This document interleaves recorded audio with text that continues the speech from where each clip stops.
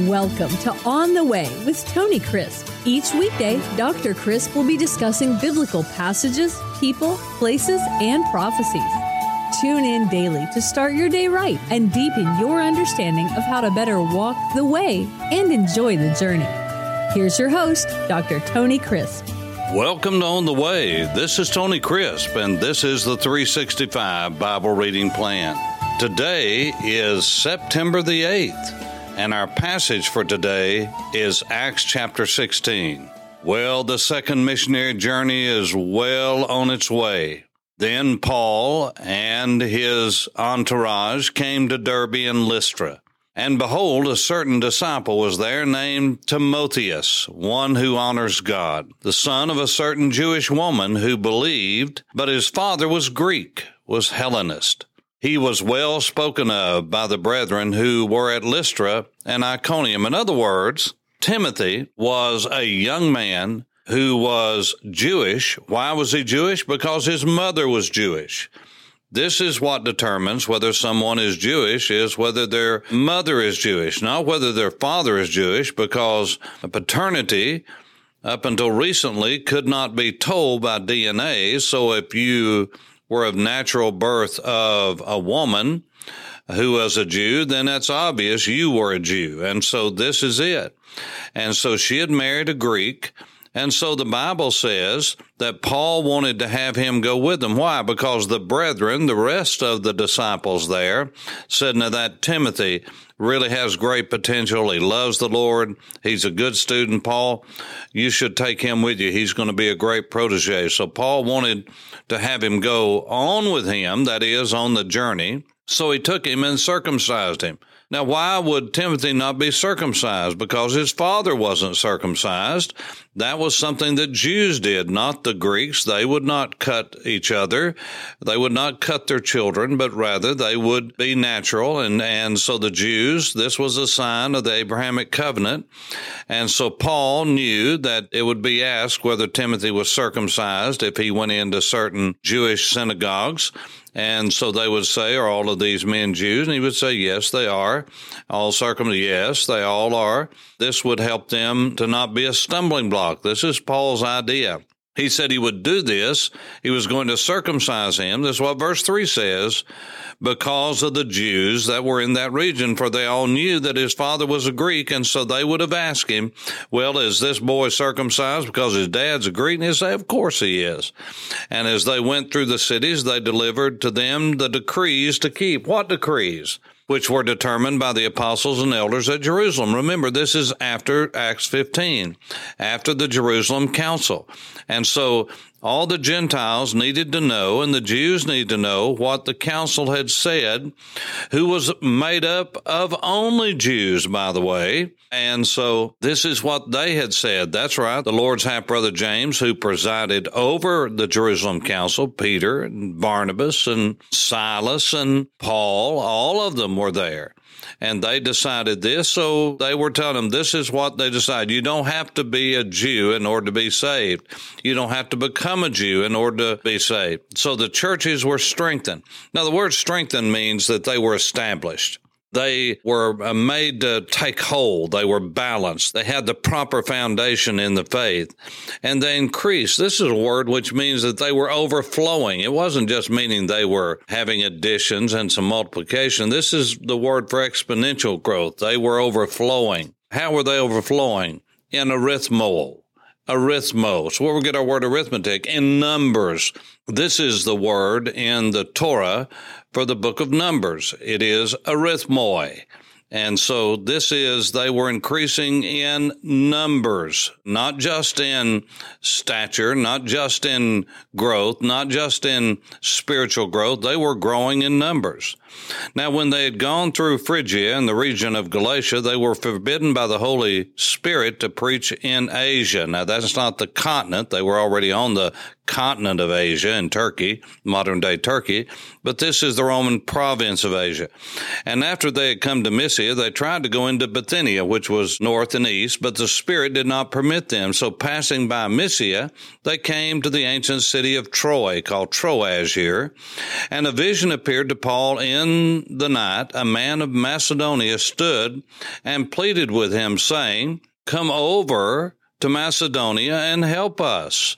Now, after he had seen the vision, immediately we sought to go to Macedonia, concluding that the Lord had called us to preach the gospel to them. Now, if you'll notice from verse 9 to the end of the verses I just read, verse 10, that everything changes. So passing by verse 8, by Mysia, they, that's a pronoun, they came down to Troas. And a vision appeared to Paul in the night, a man of Macedonia, and stood and pleaded with him, saying, "Come over to Macedonia and help us." Now look at verse 10. Now after Paul, had seen the vision, immediately, not they, but we.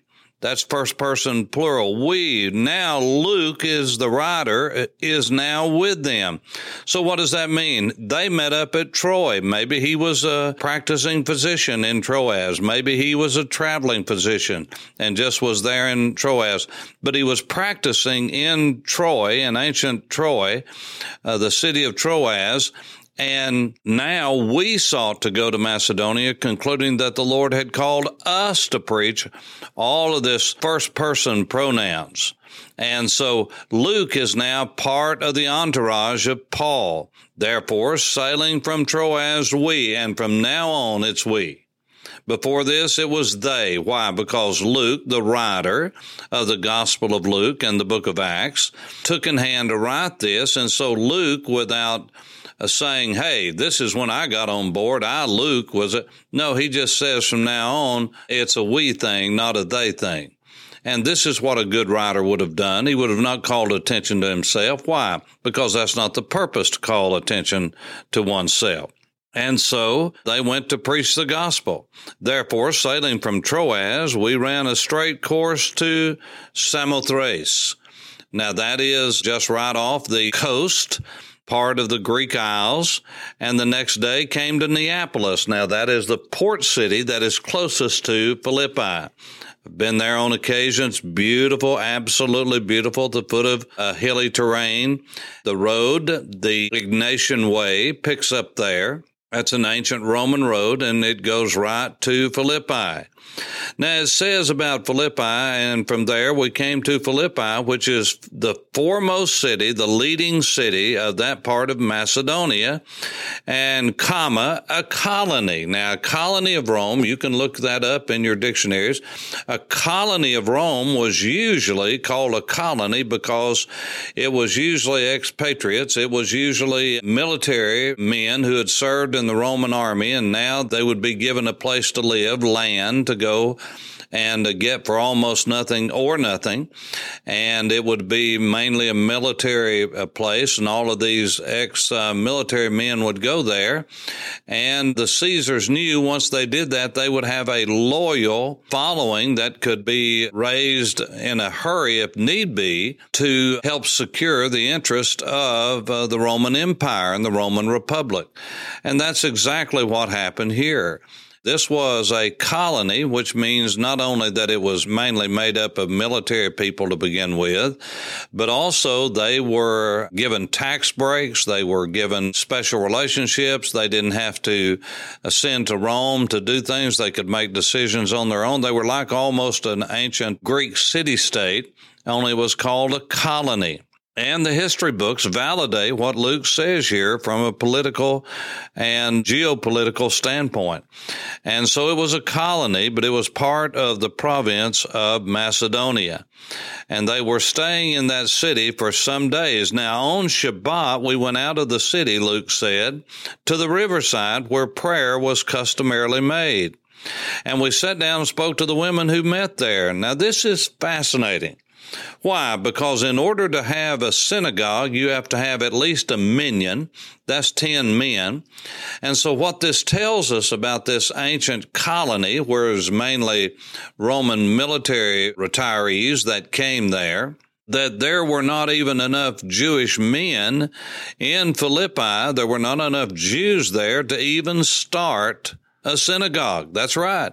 So this tells us a lot about the culture. You just have to read behind the scenes here, because they were going outside the city. If they had any Jews there to amount to anything, especially men, at least 10, they would have formed a synagogue somewhere inside the city. But there wasn't even enough to have that. So on the Sabbath day, they went outside the city to a riverside, and the river runs right beside Philippi. It's a beautiful, beautiful, I wish I could just show it to you right now. It's just absolutely breathtaking area, beautiful valley. So they went out there and they met a certain woman named Lydia. She was a seller of purple, that is the purple dye that the city of Thyatira was known for. And she was worshiping God, and the Lord opened her heart to heed the things that were spoken by Paul as he preached that Jesus is the Messiah. And when she and her household were baptized, she begged us, saying, if you have judged me to be faithful to the Lord, come to my house and say. So she persuaded us. Now, legend has it, that is, by word of mouth in the early fathers, that Lydia was the supporter of the Apostle Paul from that day on, and would have sent to him, made sure that he was taken care of as he went on his journeys. In other words, she was a benefactor that gave him support over and over again. And so then you have the story beginning in verse 16 of the slave girl that the Apostle Paul and Silas cast out demon from her. And when they did, they were seized because of the fact that the people that she had worked for were no longer getting income from her. They knew that their golden goose had just been cooked, and so they dragged them in the marketplace. They did everything you can imagine to humiliate them. And it says in verse 20, and they brought them to the magistrates and said, these men, being Jews, exceedingly trouble our city, and they teach customs which are not lawful for us, being Romans, to receive or observe. Then the multitude rose up together against them, and the magistrates tore off their clothes and commanded them to be beaten with rods. When they had laid many stripes on them, they caned them. Then they threw them into prison, commanding the jailer that they be kept securely. Having received such a charge, he put them into the inner prison and fastened their feet in stocks. But at midnight, Paul and Silas were not a bit worried. They were praying and singing hymns to God, and the prisoners were listening to them. Suddenly there was a great earthquake, so the foundations of the prison were shaken, and immediately all the doors were opened, and everyone's chains were loosed. And the keeper of the prison, awaking from sleep, seeing the prison doors open, supposing the prisoners had fled, drew his sword and was about to kill himself. Why? Because they would have tortured him and then killed him, as he had let these prize, high-level, high-value prisoners go. But Paul called out with a loud voice, saying, don't harm yourself. We're all here. Then he called for a light, ran in, and fell down trembling before Paul and Silas, and he brought them out and said, sirs, what must I do to be saved? Then they said, trust on the Lord Jesus Christ. Trust on Jesus as the Messiah, and you will be saved. You and your household can be saved. Then they spoke the word of the Lord unto him and all who were in his house. That is, they preached the gospel to them. That's what that means. And he took them that same hour of the night and washed their stripes. Why? Because they had been caned, they had been beaten, and then thrown in this dungeon that was dirty and was not fit for anyone. And immediately he and all his family were baptizoed. They were immersed. And that was immediately. I love it. The King James uses the word straightway. When do you need to be baptized? Immediately. When do you need to be baptized? Straightway. Well, wait just a minute. I want to wait till Mama comes in. Now, Mama's going to be here in 6 months, and let's do it then. Well, it's not about Mama. Well, I'd like to wait until it gets, well, it's not about getting warmer. Well, I'd like to wait. Well, in the Bible, the pattern is straightway, as soon as possible. Why? Because God has radically changed your life, and you need to let everybody know that by showing you have identified with the message that's being preached. You've identified with a new message. You've died to your old way of life, your old belief system, and you're being raised to walk in a new life, a new belief system, a new way with a new master, a new rabbi.